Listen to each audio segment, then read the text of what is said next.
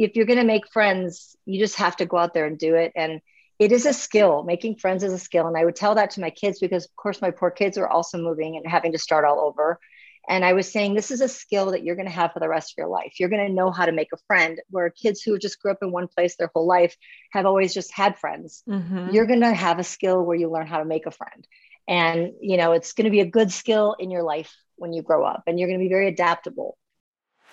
You're listening to Breaking the Ice, a podcast and community created for wives and girlfriends of professional hockey players, but since has turned into so much more. Stories shared by women around the globe who come together for a sense of connection and community. You may be in the sports industry, a hockey parent, an athlete, or a person who just enjoys podcasts, but I can promise you'll be inspired by these women every single day, while we evolve through the tips, tricks, do's, and don'ts for all things hockey. And guess what? So much more. For women, by women, but especially for a hockey community. So lace them up and tune in for a new episode every Wednesday. Thanks for listening. Welcome to Breaking the Ice. This is a podcast and community for wives and girlfriends of professional hockey players that I created back in March of 2020. So literally right as we went into the pandemic, which honestly was kind of the perfect timing, if the more that I think about it, to start. This lifestyle obviously comes with so many highs, so many amazing experiences, but I really felt like the struggles were under talked about. And I felt like I couldn't be the only person that struggles with this lifestyle. I mean, if you look back at your life and think, wow, I lived a very normal life up until I met my partner and then I got thrown into this hockey world. It's pretty insane if you think about it, but it's also brought us to some really incredible places. With Breaking the Ice, I wanted to create a space where women can connect with other women in this lifestyle, and it's been such an incredible blessing in my life to be able to talk to these amazing women weekly on the podcast and connecting with you guys all on Instagram. I also know that so many of you guys have connected with each other through this Instagram account, and it's just been so amazing to see. If you are loving the podcast, I would love it if you would take a second to subscribe, rate, and review on Apple Podcasts. This really helps the community grow and continues to keep the podcast going. I also wanted to mention that I have been working so hard on a women's retreat that I planned for this hockey community in Nashville, May 18th to May 21st, 2022.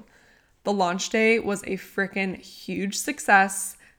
19 girls signed up in our hockey community, and there's still a few spots left.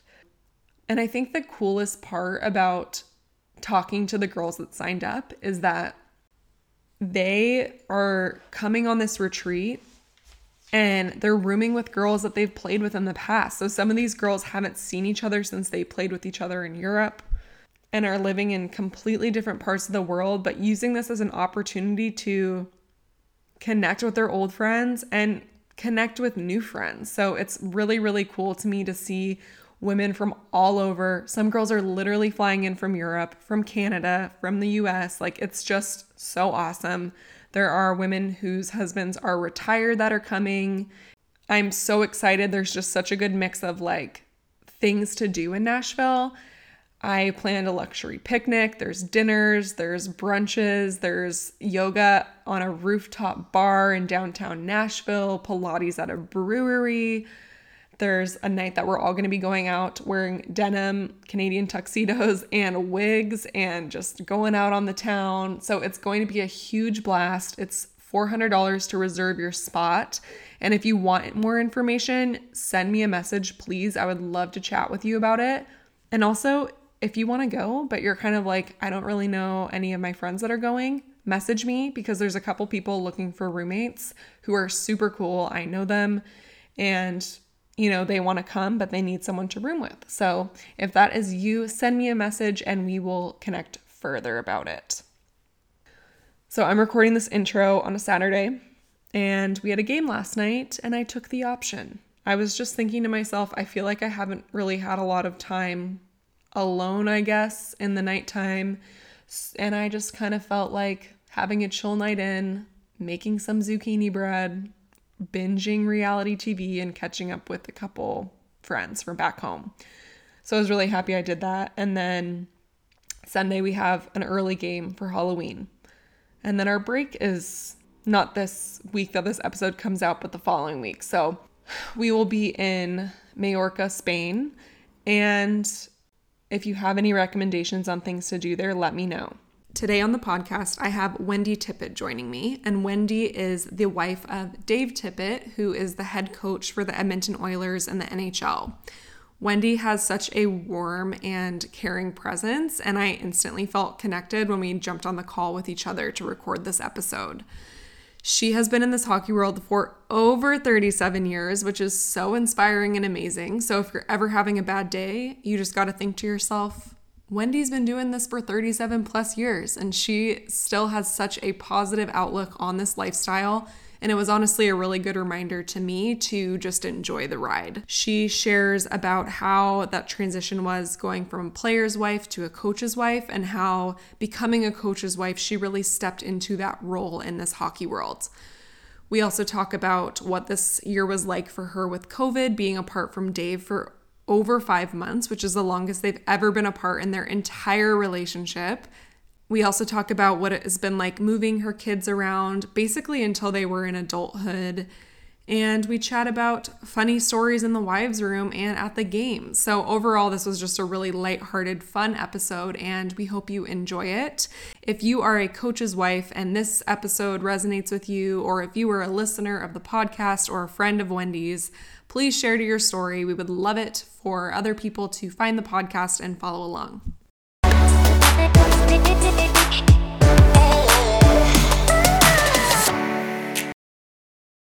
It makes you really realize that I must really love this guy. I mean, I must have said that a million times in my life, because every time I get to a new city, I'm like, I must really love this guy, because what the heck am I doing here? Like, what is going on? And I'm like, apparently I still love you, because here I am. Yep. And you guys have been together and married a long time. And I'm excited to pick your brain, because dang, that's a long time to be in this hockey life. It is. Well, we met when I was 18. So we were in college, so we met that long ago. So I've been on the whole crazy ride. Oh yeah, I'm sure. Typically, I ask the guests to kind of just start off and tell the audience a little bit about who you are, where you're from, and just kind of what this hockey life has looked like for you. So we'll just kind of dive in and go from there. Okay, well, I'm originally from Minnesota, and I went to high school in North Dakota, and I met my husband at University of North Dakota in college, where he was coming from Saskatchewan to play. And we have been, I think this is our 10th team we're on right now.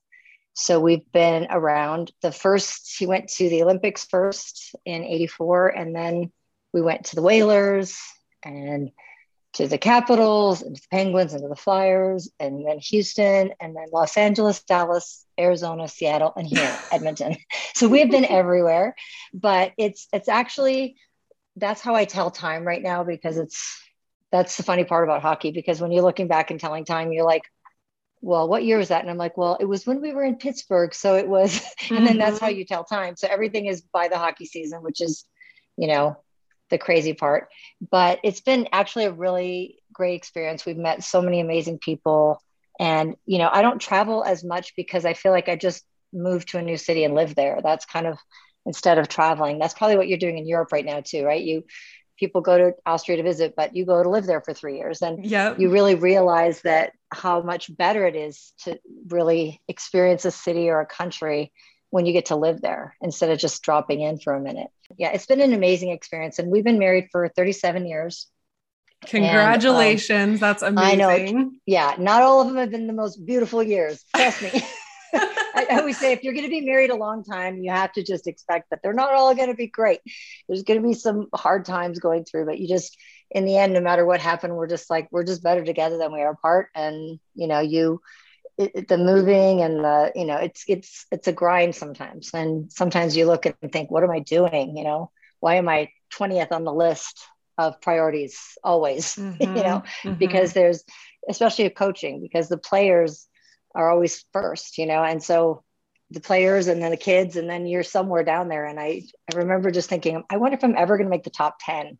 I just want to make the top 10. Mm-hmm. That would be so great. Yeah. And now, now that at this age, now he's like, you're my first priority now, because the kids are grown. And he's like, if you want me to stop doing this and you called me tomorrow and said I'm done, he said I would walk away. So it's, I guess the lesson of the story is if you wait long enough, you get to the top 10.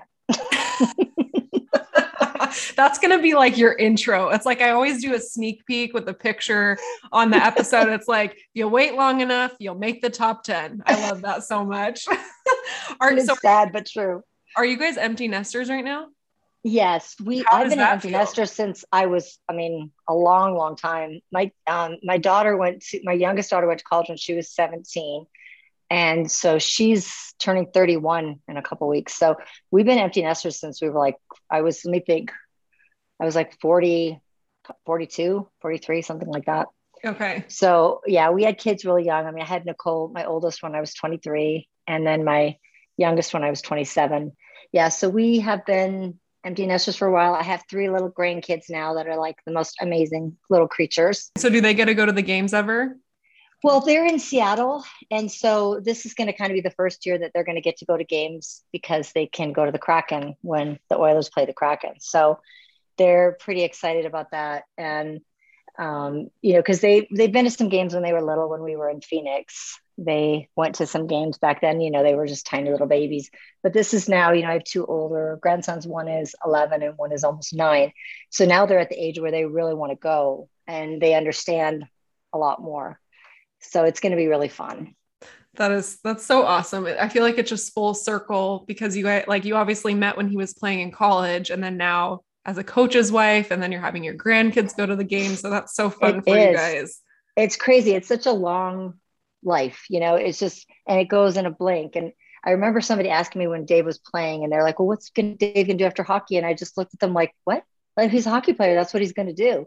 I never really, I just thought it would just last a long time. It just felt like life would be longer, and then it was just a blink and he's done playing. And I'm like, oh, but he always wanted to coach, and actually was kind of planning on coaching when he went to college, because he didn't get drafted because he was, a smaller guy. And so he just was going to play until they told him he couldn't play. And he ended up playing 12 years in NHL. So, and then he decided he didn't want to play anymore because his back hurt too much. Yeah.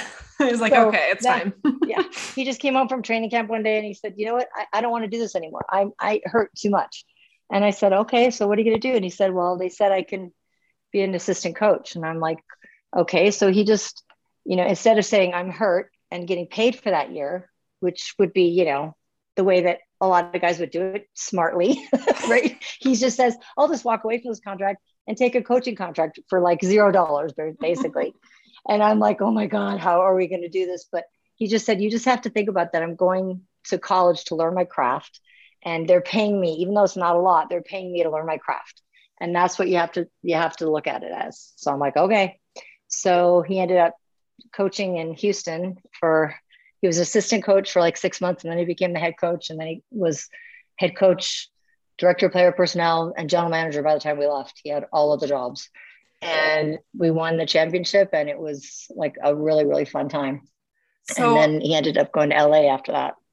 So when he stopped playing, did you have a feeling that he was going to move into coaching, or how did you feel about that?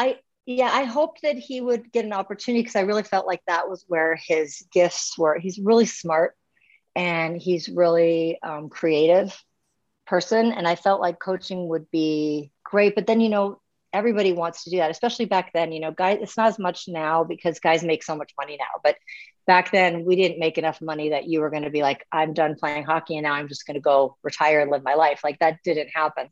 Even the guys making the most money were making not enough to do that. You know what I mean? Yeah. And much less the plumbers like Dave, he was not going to be in that. So I think he always wanted to stay in hockey because he felt like it's what he knows best and what he loves. It's his passion. So, but you always hope you get that opportunity. And and that's why I think that when he went in there and they gave him that opportunity, he was like, this is what I want to do. And it was a lockout year. So we were just kind of had gone to the minors thinking, okay, we'll go there. And then if, the season starts up again, he'll go back up and play. But then he ended up, he played 1 year in the minors.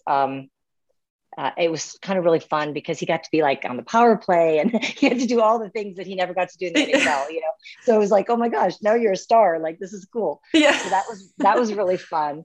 And actually I loved the minors.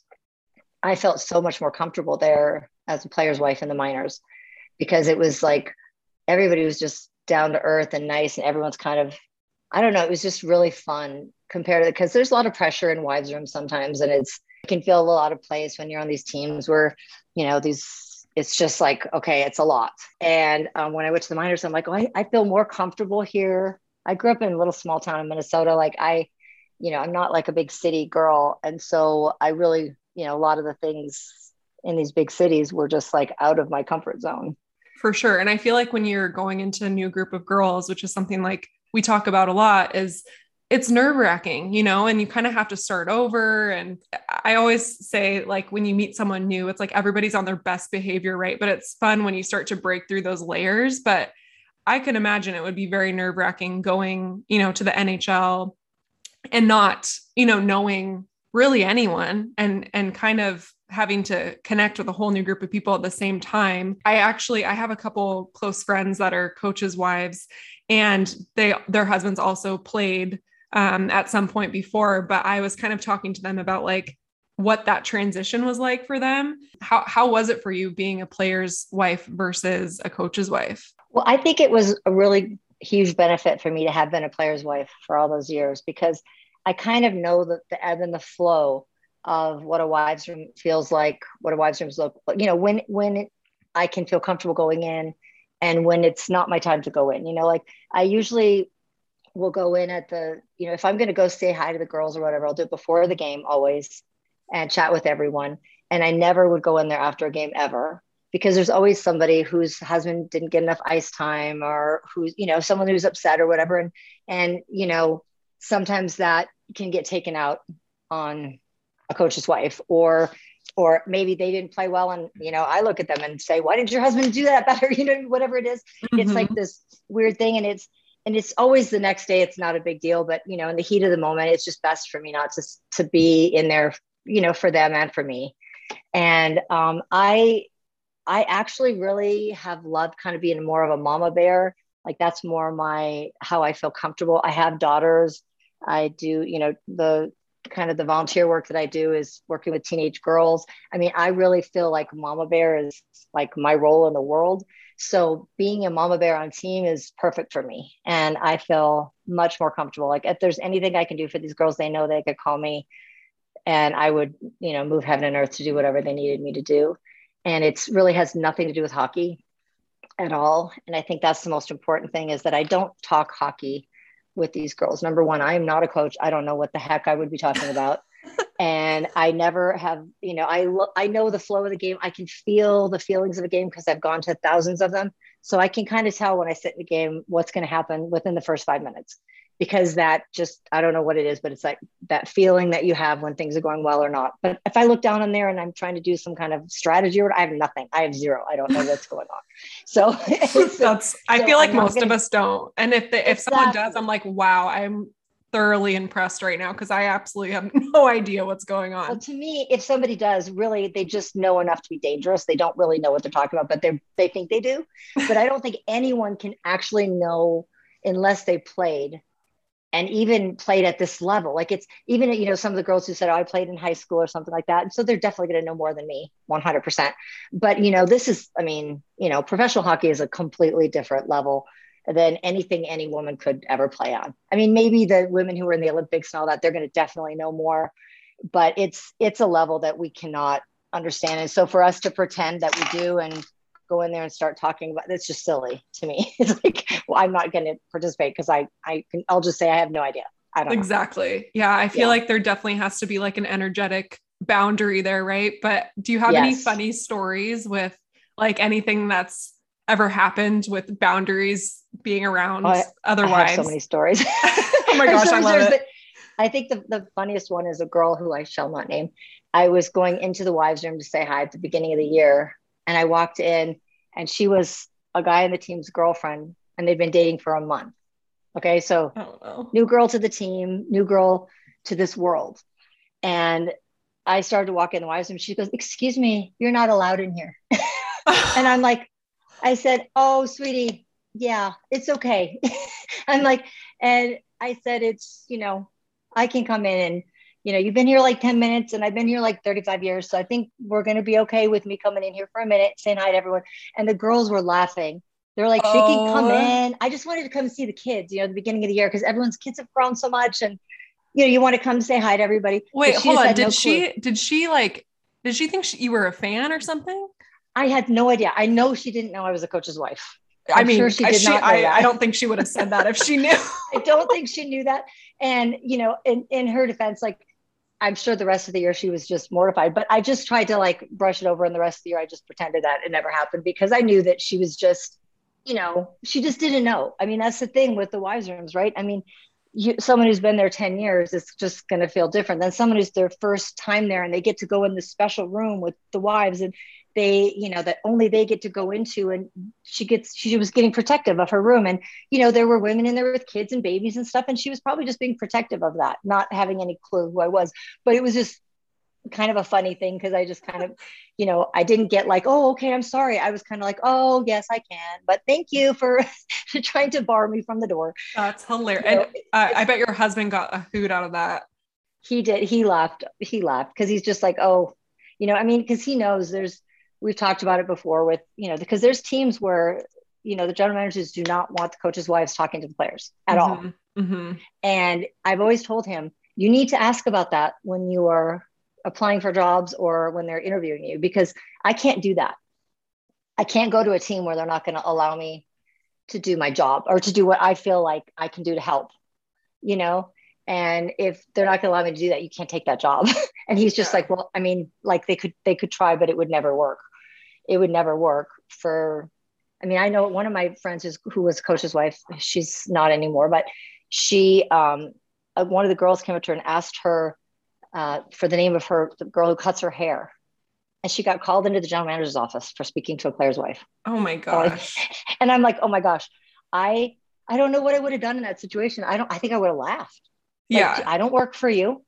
Right. You tell me who I can talk to. Like, this is crazy." Well, the way I see it too is, as a coach's wife, like, yes, there is kind of a different, situation with that, but just as the players' wives and girlfriends, you're also moving to these new cities where, it might be your first year in the city. And I feel like it's very isolating to kind of segregate that, because naturally you're in the same lifestyle, right? So you're going to kind of connect with these women. I mean, of course there has to be boundaries, but I think to completely say like, you can have no communication, like that's just very intense to me. Yeah. And it's kind of cruel almost, especially like in the situation I'm in now where I'm an empty nester. And, so I am completely alone. And we have one of the assistant coaches' wives on our team, like right now, who lives here, but the rest of them don't even live here. So it's like telling somebody that they just have to be alone. And I think that, once general managers understand, my kind of the way I am, then they're comfortable with it, because I do not take advantage of this at all. I don't, I say hello. I do small talk with them. I ask them about their kids. If they need something, they have my number. And if they want to talk about anything or, they have my number to call, but I do not, overuse this privilege at all. But it is nice to just be able to feel comfortable saying hello. And like on this group of girls that the team we're on now, I think this is one of the nicest group of girls that we've ever been on. The Oilers' wives, they're amazing. And they're the nicest girls ever. So they make it really easy for me. So like when you've moved to new cities before and you haven't known anybody, what are some ways that you have, kind of reached out to, because you kind of have to put yourself out there in that situation to meet new people, maybe like outside of hockey, or like, do you have any experience with that at all? Well, I think that when I had kids at home, it was really easy to move to a new city because, the kids are going to be on a soccer team and they're going to be in cheerleading and they're going to be at school. And you just kind of meet parents and friends, and it's really simple. And the first time we moved, which was to Phoenix from Dallas, where I had no kids at home, that was like, okay, this is really different, because that was always how I did it. And but in our neighborhood that we moved into in Phoenix, everyone's outside all the time. And Mm-hmm. so just walking, we have a golf club there. So just walking and going to the club and stuff, I ended up meeting the most amazing group of friends. And there's tons of hiking there. But it's like you have to get out of your house. I think that's the biggest thing. You have to leave your house because people are not going to come to your door and say, hey, you want to be friends? you Yeah. know, they want, you have to leave your house and you have to go do what you love to do. Like I love to work out. I love to hike. I love to bike. I love to do all those things. So I would just go do the things that I was going to do. And then I would meet my friends there, Yeah. and I would meet my people or whatever. So, but that was definitely the first time when Dave came home and I'm like, you know what? I just realized that this is going to be weird because I've always made my friends through the kids and now I don't have them anymore to do Yeah. that with. So, and church is always a place for me because I go to church and I usually volunteer at church and meet people there. And that's always been great for me. I feel like you have a very like welcoming, open presence just from like talking to you. Like you're just very warm. And I feel like you'd have no Oh, you're issues, so sweet. meeting friends and like just connecting with people. I do feel like sometimes this lifestyle would probably be difficult if you're a little bit more introverted, like and shy, because you do kind of have to put yourself out there and like, it's tough Oh, sometimes it's moving true. all the time. It is. And I think that, girls who are a little bit more shy, I think that when I was younger, I was probably more shy when I first started, but I think that the hockey world just doesn't allow you to be shy. Mm-hmm. So You're you like, just here's my kind of life have, story, day yeah, one. exactly. You just Everything. kind of have to, yeah, you just kind of have to be out there because if you're going to make friends, you just have to go out there and do it. And it is a skill. Making friends is a skill. And I would tell that to my kids because, of course, my poor kids are also moving and having to start all over. And I was saying, this is a skill that you're going to have for the rest of your life. You're going to know how to make a friend, where kids who just grew up in one place their whole life have always just had friends. Mm-hmm. You're going to have a skill where you learn how to make a friend. And, it's going to be a good skill in your life when you grow up, and you're going to be very adaptable because when you're a player's wife, you're dropped into a group of people with all the same age as you, young kids, same as you. So it's really simple, right? Mm-hmm. And because you kind of have a group of people, they all have your same schedule. Their husbands are gone at the exact same time your husbands are gone. Their husbands are home when your husbands are home. So you get into this little flow of, the guys are on the road, the girls are all doing stuff together. But when the guys come home, nobody's shocked that didn't call them for a week or whatever because their husbands are home too. So it's really simple. As a coach's wife, it's a little bit harder because you don't have that whole group of people, to just lean on. You have to make them outside of hockey. Yeah. And you mentioned too, like now that I'm thinking of it, because your kids spent pretty much the majority of their life, which I love what you said. It totally would shape them to be adaptable. And like that is such a good skill. But they obviously spent like pretty much the majority of their lives in this lifestyle, which I feel like at the beginning, when they're so young, like I have a new baby and he just kind of, he doesn't know. Right. But like, Yeah. as they get older, do you know what that experience was like for them? Like, was that hard for them to be like, oh, we're moving again? Like, I just met these friends and now I have to go. Like, was it frustrating for them? I think that it was so normal for them that they kind of look forward to it. I remember the first time we got traded, I remember saying to I only had one daughter. I was 8.5 months pregnant with the other one. And I said, oh my gosh, guess what? We get to go on an adventure. And she's like, we do. And I'm like, yes, we're going to Washington, D.C. And I lived there when I was in junior high. So I was like, I'm telling her all about the museums and the zoo. And so she got excited. And it's all about, presenting it to them in a way where it's an adventure instead of we get to, we get to do this instead of we have to do this. And I think that, so they almost got to the point where they would, if we stayed somewhere too long, they would be kind of like, when are we moving? I'm over this place. I've done it. We've already, and they're ready to move on and they're ready. And I think that they're kind of, my oldest daughter now has lived in the Seattle area for like 14 years. This is the longest she's lived anywhere in her life. And she's she's had to move houses like 4 times because she can't stand to sit still. Yeah. And my younger daughter has moved all over. She's lived in LA and Dallas and Austin. Now she lives in New Orleans. And they're just not, they don't really want to stay still. That's the hard part, because you do get good at moving and being the new kid. And then you have to learn how to grow roots, you know? And that's something that my kids never had to do, is grow roots.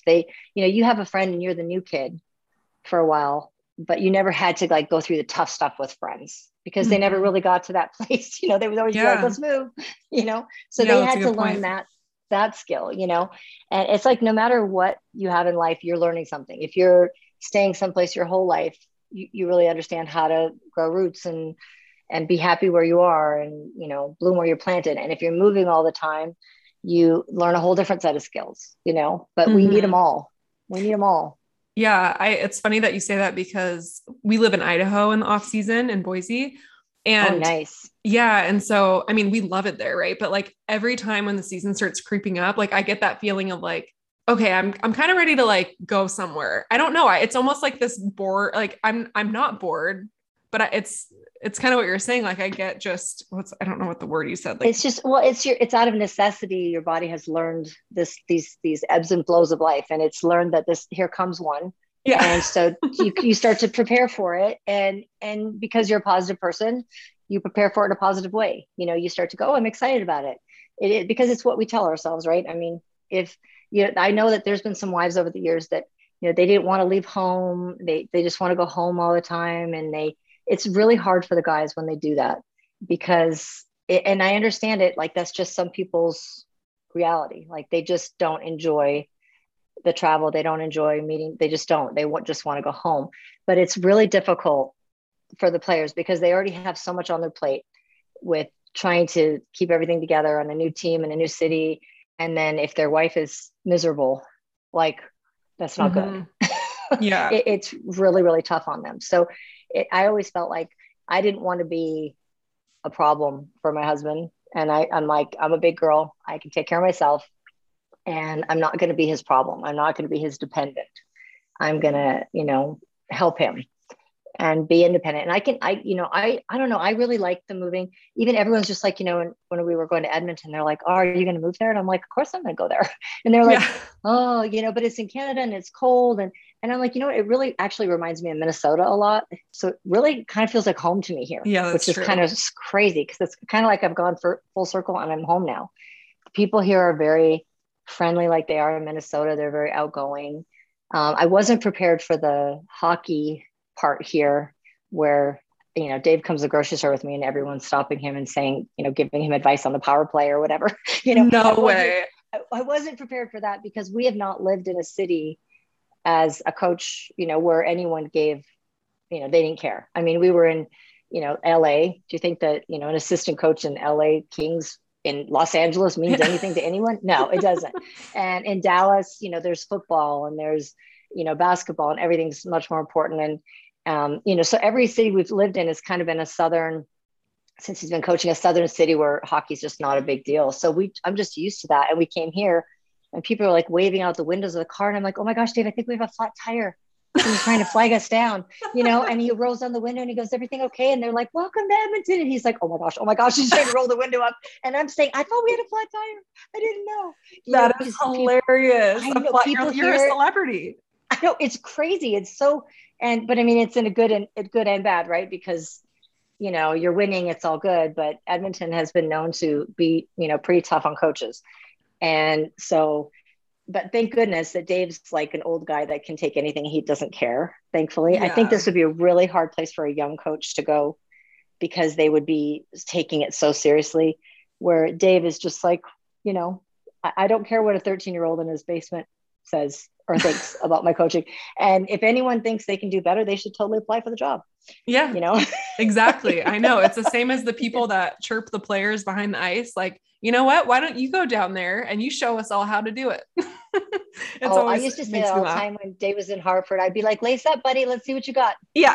Let's see what you can just get your pair of skates on. You go down there and you show them how it's done. I know. It's always the best when they're talking about like your husband behind you too, right? And it's like you sit there and you're just listening, and then finally it's like, you please, by all It's means. so funny. It's so funny because I remember we were in Pittsburgh, and so that was Dave's one of his last teams. So he was the older guy on the team, and I remember him. The person in front of me is like stands up and says, "Tippett, get your pension and go home." And I just started laughing because I said, at least it was creative. Like it was funny.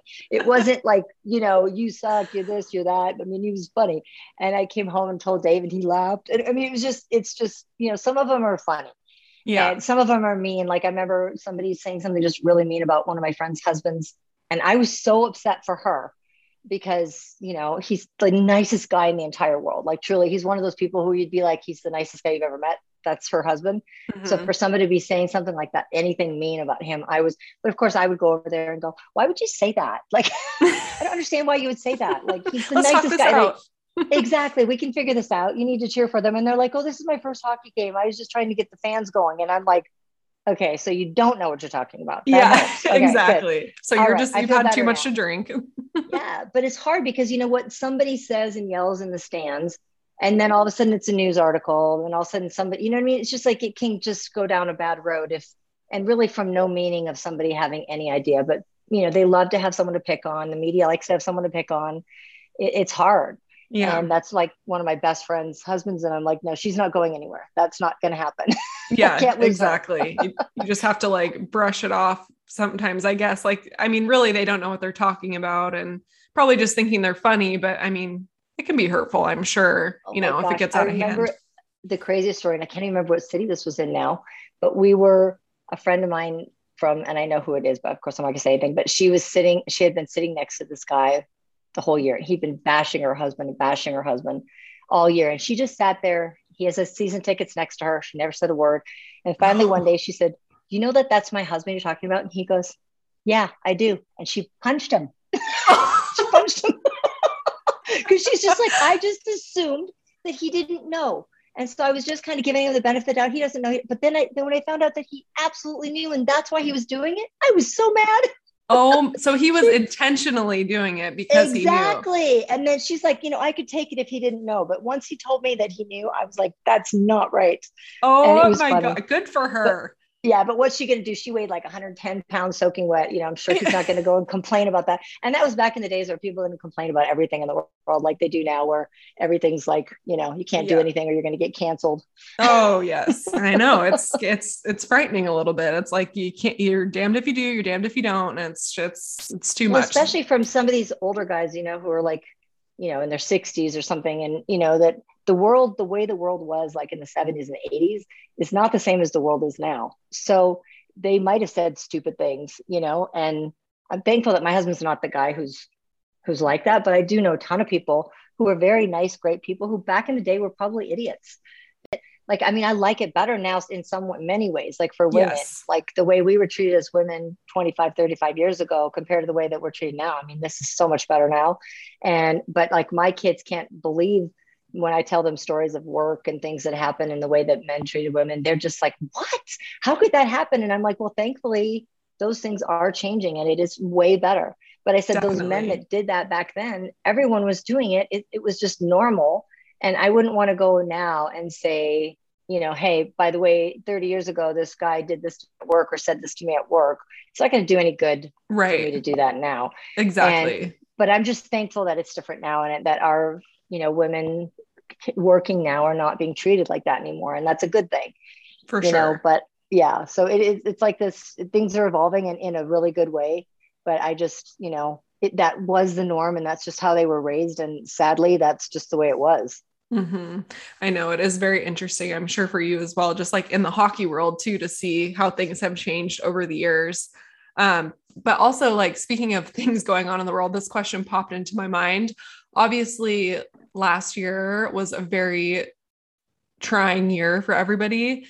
What was your mindset like, just kind of being away from your kids and, with everything going on with the pandemic? It was funny because last year I came with Dave at the beginning of the season and then I went home to work for a week and a half. I had a house on the market. So I went home and ended up getting stuck on that side of the border, and I didn't see Dave for 5 months. Oh my gosh. So I was with my kids. They were coming to see me, and a lot of my family, my cousins, everyone was trying to come see me because they knew that I was alone, and they were like, and that I was so sad. So it's like one of my cousins, George, who's like one of my closest cousins, he would just be like, when you're lonely, you just call me and I'll come and hang out and bring my girlfriend, and we'll just, come stay with you for a week and go out and have fun. And so he came like 3 times, which was really fun. But I was gone for 5 months. So I didn't really go through what Dave went through here, which was, he was really locked down. They couldn't leave Canada. They only played Canadian teams. So he had it really hard. But I was like in Arizona where there's no, no rules whatsoever. There's no masks. There's no anything. It's completely normal life. Mm-hmm. So we were Same with Idaho. we were living 2 completely different lives. And I felt so bad for him because it was much, much harder on him than it was on me. I have all my friends there. I'm out hiking and doing stuff. And he's basically between this apartment and his office. And that was it. Was that the longest you've ever been away from him? By far. Yeah, by far. Before that, it's probably the longest would have been maybe 6 weeks, like during the Olympics, maybe. And we've not really been apart. 2 or 3 weeks is the most before that we were ever apart. Yeah. Was that hard for you? It was really hard. And it really reminded us though, that, how much we love each other. And it was actually in the end, a good thing, because in the end, it was kind of like, we missed each other so much. And I think you really find out whether you still have a good marriage or not. You know what I mean? When you're apart that long, because it's like, either you're just going to kind of grow apart or you're going to grow together. And I mean, we had dinner every night. We would FaceTime, we'd make dinner together and sit down and eat dinner together. And like, we just really tried to keep kind of some normal things whenever we could, so that we felt like we were together, even though we weren't. Oh, I love that. Yeah, it was actually really good. And we talked so much because we only had the phone, so we talked so much about everything and planned what we're going to do for our future and our retirement. And we really tried to look ahead and not get too, because you can sit there when this pandemic and all the stuff going on, and you could sit here and just start to complain about everything, right? Because there's so much to complain about. And we really worked hard to not do that, to just say, we're not going to talk about that stuff. We're not going to talk about restrictions. We're not going to talk about any of that. We're just going to talk about what life is going to look like going forward when we're done, and try to stay on a positive path, because I think otherwise I could have gotten so depressed. Oh, good for you. I mean, I'm going to admit that's how I was, because it just felt so heavy, and like everywhere you looked, it was just, you're hearing this and you're reading and we have constant access to our phones, right? So like every time we're on social media, you're seeing new stuff and everyone's talking about it. And it just feels like, can we just go back to normal life? I mean, it came and it came fast.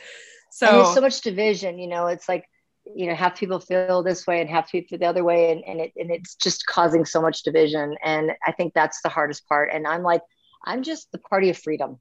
Do what you want. Like I believe. I just believe that everyone gets one life to live, and we should live it however we want to. And I just don't feel like anyone else should be telling anyone else how to live their life. So it's hard for me when people are very like stringent, like everybody has to do this. And I'm like, there's no such thing in the world as everybody has to do one thing. Good like, luck that's trying, impossible. Right. That's impossible. Everybody is so different. And how can we possibly, I don't think there's one thing that you could say that everyone has to do that would be truth in this, because, Canada right now, they have masks. So to come back here and you have to wear a mask and you have to show your vaccine to go anywhere, to go into restaurants or whatever, you have to show your vaccine card. And like, I'm just not used to that, because that's not our reality in Arizona. Oh yeah. And so it's just kind of a different thing. But then I'm like, this is how they've decided to handle it. And I'm going to just respect what they've decided to do and just do it. Mm-hmm. And I'm not going to be upset about it or freak out or, it's not the way that if I were in charge, I would do it, but I'm not in charge. So yeah. And nor do I want to be. No, because I'm sure that whatever I would do would be, people would find fault with it. And I think that the funniest part of this whole thing is watching people get mad at their politicians, whoever they are. They're mad at everybody. And I'm like, you do realize that this is the whole world. Okay. Everybody, that whether they're communists or Democrats or Republicans or socialists or whoever they are, they're all just doing the best that they can. And it doesn't matter what letters are behind their name for these politicians. Nobody knows what to do. Okay. So you can't blame a politician for a medical problem. No matter who it is, he's just trying to do what he thinks is right. Yeah. you know, There's no and I think, winning. yeah, and they look so myopically. They're just kind of like, well, we would be better off if we had a different, And I said, no, you wouldn't, because look at the rest of the world. We're all just going through these everyone's having waves. It doesn't matter if you've had masks, lockdowns, or nothing. Everybody has the waves. They're all coming, they're all going, and you just have to just go with it. Exactly. And not get too upset. Exactly. Yeah. Here it's funny just to see the differences, because obviously, like, same as Arizona, Idaho, it's very, very laid back, and people are very vocal. Yeah, we love it there. But yeah, people are just so vocal about everything. And then you come here and, like, yes, it's very strict that you have to, like, wear a mask everywhere, but, like, people just do it. Like, it's not this big debate. And I'm like, I wish it could just be like, let's just what you said, like, let's just respect the rules here so we can just move on and be done with it, instead of, like, fighting strangers on the internet. Like, it just gets a little ridiculous. And I think we all need to take breaks from social media from time to time. Yeah. The less divisive, the better. Like when I'm in Arizona, I'm going to do what they're doing there. When I'm here, I'm going to do what they're doing here. I'm not going to get upset, or everyone's just trying to do the best they can. Everyone's trying to prevent people from dying. I get this completely. And everyone's got a different idea of how it works. And I just feel like wherever you are, just respect what they've decided and you just go with it. And now I'm used to it again. And I'm used to the masks again. And it doesn't, at first it was really hard because I'm like, okay, breathe this mask on, because I'm not used to it. But now I'm used to it again. Oh yeah. We had to wear them the whole flight over to Europe. Oh, that's a long way. When we came back, or when we came here the first time, I was pregnant and I had to wear it. And it's just like, oh my God. And then the second time I'm breastfeeding and I'm like, oh my God, like, wearing a mask while breastfeeding on an airplane, which is already claustrophobic. I'm like, okay, this is fun and all, but I'm ready for, like, this to stop. Like, I'll do it, of course, but Exactly. I just, if there's just hope that it will ever stop, I'll be happy. Like, if somebody says eventually it will be back to normal, then I'll be like, okay, I'll do whatever I got to do to get through it. But if they're saying we're going to do this forever, then I'm like, okay, that's where I have to draw the line. I can't do that. No, I can't think about that. I don't want to do that. I don't want to live this life. If you could go back and give your younger self in this hockey world a piece of advice, what would it be? Putting you on the spot. I think I would just say, relax and don't be so hard on yourself. Because I think when you're young, you're constantly thinking, like, I'm not good enough, I'm not doing enough, whatever it is, comparison, I'm not pretty enough, I'm not, whatever it is, And I think that when you get older, you don't have to do that anymore. And it's so nice. And I think I would have just said, relax, just enjoy every day. It's a crazy, fun ride. And don't look at the negatives, look at the positives, and just enjoy it. And just know that you're going to meet the most amazing people, and you're going to have so much fun, and you're going to have so many experiences that you would have never had if you had just sat in your home little town. All these experiences that you're going to have are amazing. I think you've been married the longest out of any guest I've ever had on. So I think the best relationship advice is going to come from you, being married 37 years. Is that what? Yeah. 37 years. Yep. I know. I mean, I think advice I would give would be just like, every day isn't perfect. It's just not, but I think that if you just constantly just look for ways to make each other's lives better, like if you're constantly looking for one little thing you can do, one little nice thing, I think everyone's always kind of gets very selfish kind of in marriages. Like, I'm not getting this, I'm not getting that, and that will never work. Because it has to be both people kind of thinking, what can I do for you? What can I do to make your life a little bit better today? What can I do to make your life a little easier? The tiniest little things, like there's just things I do. Like if it's a game day, I will always wash Dave's sheets in the morning. And so he has fresh sheets to take his little nap in, or just like, there's certain things each day that in the little, hockey world that we do to make it a little easier for them. And I think that Dave, he does the same things back for me. He'll just do nice things for me, and I just think that if you're constantly doing those little things, they kind of call them bids. It's like where you're kind of reaching out and the other person's accepting it. So it's like if somebody says they want to talk, you don't turn away ever from somebody reaching towards you. You always reach in. You always kind of go in instead of going out. And I think they call it bids. And I think that's a perfect thing. So if somebody's saying, hey, I want to talk to you, you don't say, hey, I don't have time, I'll talk to you tomorrow, ever. If somebody's reaching out, you always lean in. And I I think if love you always that. lean in, if you always lean in, I think that it's always going to go well. Again, with social media, like you always just see like everyone's perfect lives and like their highlight reels, but like it's Yeah, hard and relationships are hard and you have to work at it and you both have to put the effort in. And, this lifestyle obviously like amplifies, there's a lot of things that are thrown at you that like are not thrown at people just living kind of regular lives, so to speak. So you really it's have to true. work together to, You keep do. the And spark. exactly. And it's funny because I think that, with what I've kind of seen over the years is that childhood friends and friends of hockey wives, think they have this perfect, amazing, great life that's so easy. Oh, you're married to this hockey player, life is so easy for you. You've got everything. And they have just no clue how hard it is. And they just assume, and they also just think that, you're along for the ride with your husband and that you have nothing to do with it. And actually, it takes two people, to make this work. And the wives are a huge, important part of a hockey player being successful. And I see it so much with, once the guys are kind of married or find somebody that's in their life, I just see them settling in and things are better for them. I think it's really hard for the single guys in hockey. It's much harder for them, in my opinion, because Yeah. I see them, they're trying to find somebody, they're going out, they're not as settled. And as soon as the guys kind of get settled, especially if they're with a great girl, it's just like everything kind of falls into place and they just feel more comfortable in their role with the team and everything. And they just feel part of everything more because the girls are all together and the guys are all together. And it's just, for some reason, I just feel like that's a thing. I think it's much harder to be single, and not that guys can't do that. I mean, that's their choice, and a lot of them, enjoy that, and that's wonderful for them. But I feel like that it is a really cool experience to be a part of a couple in this world, Yeah. because they do everything together, and the guys love it when their wives are kind of taken care of. They know they're going to be okay, or their girlfriend or whatever. They know they're going to be okay when they're with this group, and when they go out of town, they don't feel so bad and guilty for leaving for weeks or whatever, because they know the girls are going to be good. And the girls know that the guys have someone on the road if they need someone. And it's just kind of I don't know, it's just this huge community. And if you're in this community, it's an amazing community.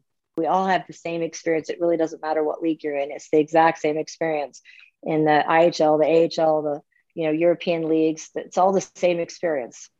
Yeah. I think like when my husband and I first met, I didn't really realize how much of a community it was until I actually moved with him, because we did long distance for a couple of years. And then, like we met when he was playing in my college town. So I kind of had my own friend group, but it wasn't until I moved that I was like, oh, like it clicked for me. And I was like, these are like my friends. And like, this is, we all do things together and we need each other. And it's funny how quickly being in this hockey life expedites your friendships with people, because Oh I think yeah. that you really get close fast and you're like, okay, like I really trust this person, like within the first few weeks, because they know so much of what it's taken to build that with friendships back home over a lot more time. It's so true. It's a village. And because you have such shared experience, that it's just you fall right into an easy friendship because you don't have to explain to them. I mean, I used to tell people that when you had friends outside of hockey, they just don't understand what your life. And when you have friends inside of hockey, it's just like, oh, okay. I mean, my best friend, I met my best friend, like we were in Philadelphia. She was coming to visit her boyfriend on the team. She came to stay at a hotel and he was leaving on a road trip. And I said, why did you come visit him when he's leaving on a road trip? She goes, it's okay. And I'm just like, well, do you have a car? And she was so young, she didn't even have her license yet. She was living in a big city, so she didn't really need a license. And I said, well, just come stay at my house. And I literally had met her that day, that night. And she came home with me and stayed at my house for a week and You guys has just been hit my it best, off. has been my best friend since that day. And helped raise my children, and I helped raise her Oh, children. And I was in the delivery room for two of her kids because just the craziness that happens over that time. But it was just exactly what you're saying, is like, I didn't have to wait 30 years to get to know her that well. She was a hockey wife, so it's good. yeah, So, you know what I mean? It's just like this instant, she can come totally.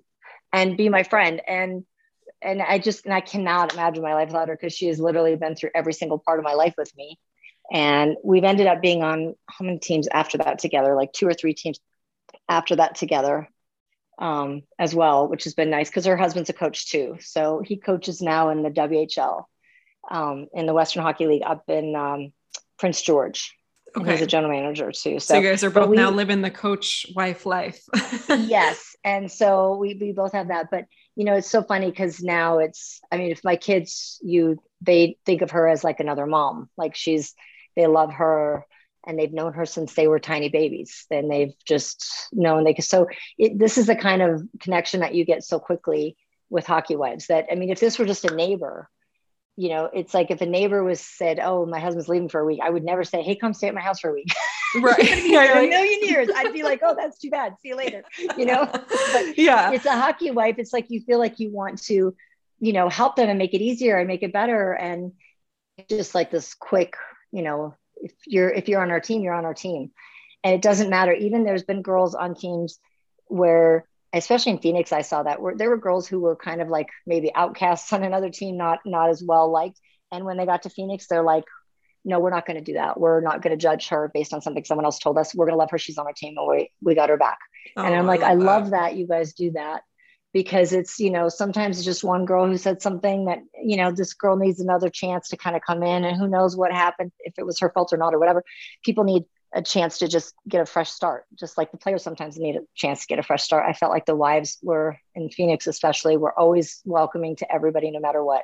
Yeah. They never, and I feel like it's the kind of the leadership in the wives room. Like here we have, Bree Nugent Hopkins, and then we have Lauren, who's Connor's girlfriend, and the two of them are so lovely and sweet and welcoming that no matter who came in here, they're going to be lovely and sweet and welcoming, because they're so nice. These two girls are so nice and so wonderful that every girl that comes in just feels so happy. There's no cliques, or everybody does everything together. It's just a great group of girls. And it always starts with the leadership kind of group of girls on the team. And usually it's the captain's wives or whatever. If they're great, like we had that in Phoenix with Andrea Doan, who's like the most amazing human. And, when you have those kind of girls as the captain's wives, then everything runs smoothly. And that word leadership too, like that is what it is. And it's so important to like reach out and make sure that people feel comfortable, because it's like you said at the very beginning of the episode, like it's nerve wracking, and it's upon the people that have been there and are confident and comfortable to, kind of extend like a, what's the word? Open arms. Yeah, welcoming hands.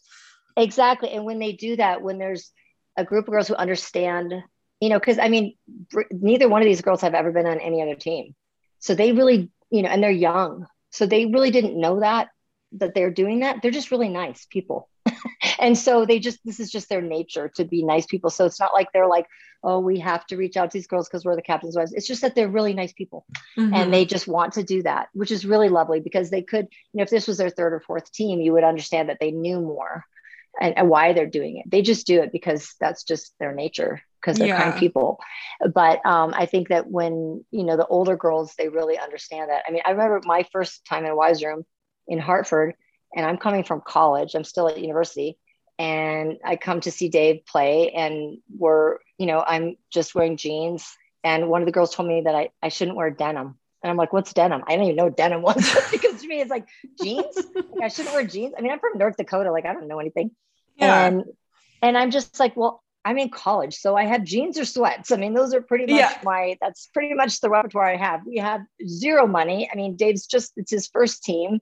We have nothing, so I had no money to go out and buy clothes. And these are, these two women who were, the upper girls on the team or whatever, had been, in the NHL for, 12, 13 years. So they're just a completely different thing. But I remember later when I had kind of been there longer than everybody. I remember thinking, gosh, that was just, they were not aware at all of what it was like to be me coming in there from college. And they just didn't have any memory. And I remember thinking that I want to remember that, because when girls come in, I want to remember to meet someone where they are, and not, where they're going to be in 10 years. Because obviously 10 years later, we're all in a different place. But when somebody first comes in and they're kind of new, and, it is so different now, because with social media and just so much more, communication, people do know more. But like for me, I mean, I'm coming from this little small town, Grand Forks, North Dakota. I mean, I truly didn't know. Yeah. I didn't know what that world even looked like. I had no idea. Well, and I'm sure And it made you so feel like kind of self-conscious, it was and like horrible. I was I so embarrassed. I didn't want to go to the game. I said, I'm not going to go in that wives room again. Like, so I ended up for a few times that on that trip, I just waited outside the locker room. I didn't even go in the room. oh, that's And so because sad. I felt like, oh, I don't want to do that. But then I made a couple of friends in the team of one, especially her name was Lisa Katsopoulos. And she was like so sweet and welcoming. And she's from New York. So she grew up in New York City. So she was so worldly. And she was just kind of like, don't worry about them. Let's just go have fun and do our own thing. And she kind of just like taught me the world the way the hockey world was. And we would just hang out, and we had both had puppies, and we would just hang out with our puppies and do stuff together. And neither one of us had kids yet or anything. And she helped me so much to feel like at home and comfortable that year. So that really, and then the next year I was great, because then a whole new group of girls came in and they were amazing. And the funny part is that whole group that came in, or that was there, the other girls are still like, I'm friends with them still today, which is crazy. But Yeah. we all are still married to our husbands. We just got together at a golf tournament this summer. And we were like, isn't it crazy that we all met when we were like 17, 18, 19 years old, and everyone's still married, and everyone's still happily married, and That's so everyone's still cool. in hockey. Like, everyone's still in hockey in some Yeah. position or another. And it's like, here we are all these years later, and we're still doing the same thing. But I still love these girls. I really, within a year, it was a completely different group of people on that team, and it was amazing. That's so cool to hear, because it's like so much time has passed and it's like nothing has changed, which is like the best kind of friends. It But is so true. it's funny because I feel like we've all been in situations where we have felt like judged or uncomfortable, even if that's not someone's intention, but it's just like, you feel self-conscious. And I kind of think sometimes these things happen though, so that you, like you said, you can know that you don't want to be that person that does that to someone else. And so like, if anything, it taught you to be the way that you are now and be like so welcoming and kind to everyone. And it's just so important. Like, even this past season in Austria, like I had such a good group of girls, like after I had my baby, like literally in the hospital, cleaned my entire apartment, made me food Oh, for a week straight. Cause like I had no family come out because of the pandemic. So I was totally isolated. And like, oh, I must was be hard. thinking, oh, it was, and he had colic too. So it was Oh, awful. But I was like, I can't imagine. Like, one of my friends was like, I'm going to set my alarm for 3 a.m. I'm going to text you. If he's freaking out, I'll come down and take, she was a nurse too. So she was like, I'm used to these night shifts, but it was just oh. so nice and comforting to know, like, wow, like these girls really have my back. And, before you ever like have kids, you don't really like know to do those things. And so I'm like, oh my God, I did none of this stuff before I ever had a baby. But now I hope to like always pay that forward if there's like a new mom on the team or like someone that just gave birth to, do that extra step, because it meant so much to me and I will never forget that. So it's And so oh, that's so special. sweet. I think that's Yeah. so and that's kind of different too in hockey than in the real world, because it's not like neighbors are going to call you at 3 in the morning and do that. You know what I mean? Even if they're good friends of yours, but it is a sisterhood.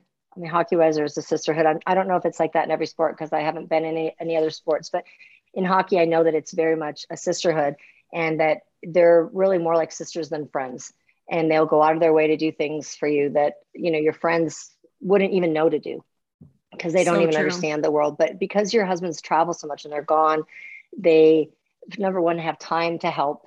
I mean, I had a friend who, when we were playing and I had my first child, her name was Marianne Lee. Her husband was a goalie, and now he's an agent. But they lived actually next door to us. They had the house next door to us. And when I had my first baby, like, I was scared to death. I mean, I couldn't believe that they'd let me take her home, because I had no idea what I was doing. I'm like, really? You're That's gonna let always me like a take her wake home? up. You're like, oh my God, I'm I, going home with this thing. I know. I'm like, are you crazy? You people are crazy. You should never send me home with a baby. I have no idea. But she was so sweet. And she did, because she was a hockey wife, she did come over in the middle of the night. She did help me all the time. She was just amazing. And she taught me so much about how to be a mom. I just didn't even know. But she was a hockey wife who happened to live next door, which was really amazing. So she went out of her way to do. And I learned so much about being married to her too, because she and her husband always would have a sense of humor. They used a sense of humor. If anything was wrong, it was never like anger. It was always like a sense of humor. They would say something really funny and it would be like, get the point across, but with humor, and the other person would laugh, and it wasn't ever, and they kind of go, okay, I get it. I get it, Yeah. but it was, and they taught me that. And I remember thinking, that is cool to use humor instead of anger. I like that. I'm going to use that, you know? Yeah. And so we just teach each other so much. And if people are willing to be open to it, I think too, like when you're self-conscious, a lot of that, um, as you get older, you feel so much more comfortable in your own skin that you don't Mm-hmm. really, nobody can make me feel anyway now. I'm going to feel how I feel. And, it's such a different experience being older than it is being younger. And I think that I love that part of it. There's lots of parts of getting older that are not the best, like you're watching your face and your body do things that you're like, who is that? But inside, you're just so much more comfortable in your own skin. And if somebody tried to make me feel bad, I would just laugh. It would just be like, all right, that's Mm-hmm. on you. I don't accept it. you Right. know Right. so that part of it's much easier. And so I think that God gives you something in every phase of life that's wonderful, and he gives you something in every phase of life that's great lessons. So you just kind of take the good with the bad and the lessons, and you just keep rolling and learning, and it's all good stuff. Gosh, I feel so inspired right now. I'm going to get off this call and just feel so good. So thank you so much for coming on and just sharing, a little Oh, bit you're of welcome. It was insight. so great. It was so great to chat with you. I hope I get to meet you in person someday. I love Idaho like crazy. So maybe when Dave and I are retired, we're getting a Sprinter. So we're going to travel all over there. So I will Yes, definitely, yes, give you a call if we're up there, and stop in and say hello. please. And really quickly too, you are a realtor in Arizona. So if someone is looking to buy there, how can they get in touch with you? Oh, that's sweet. They can just look up my name, and my phone number's on there, and I'd be happy to help them find a house anywhere in Scottsdale.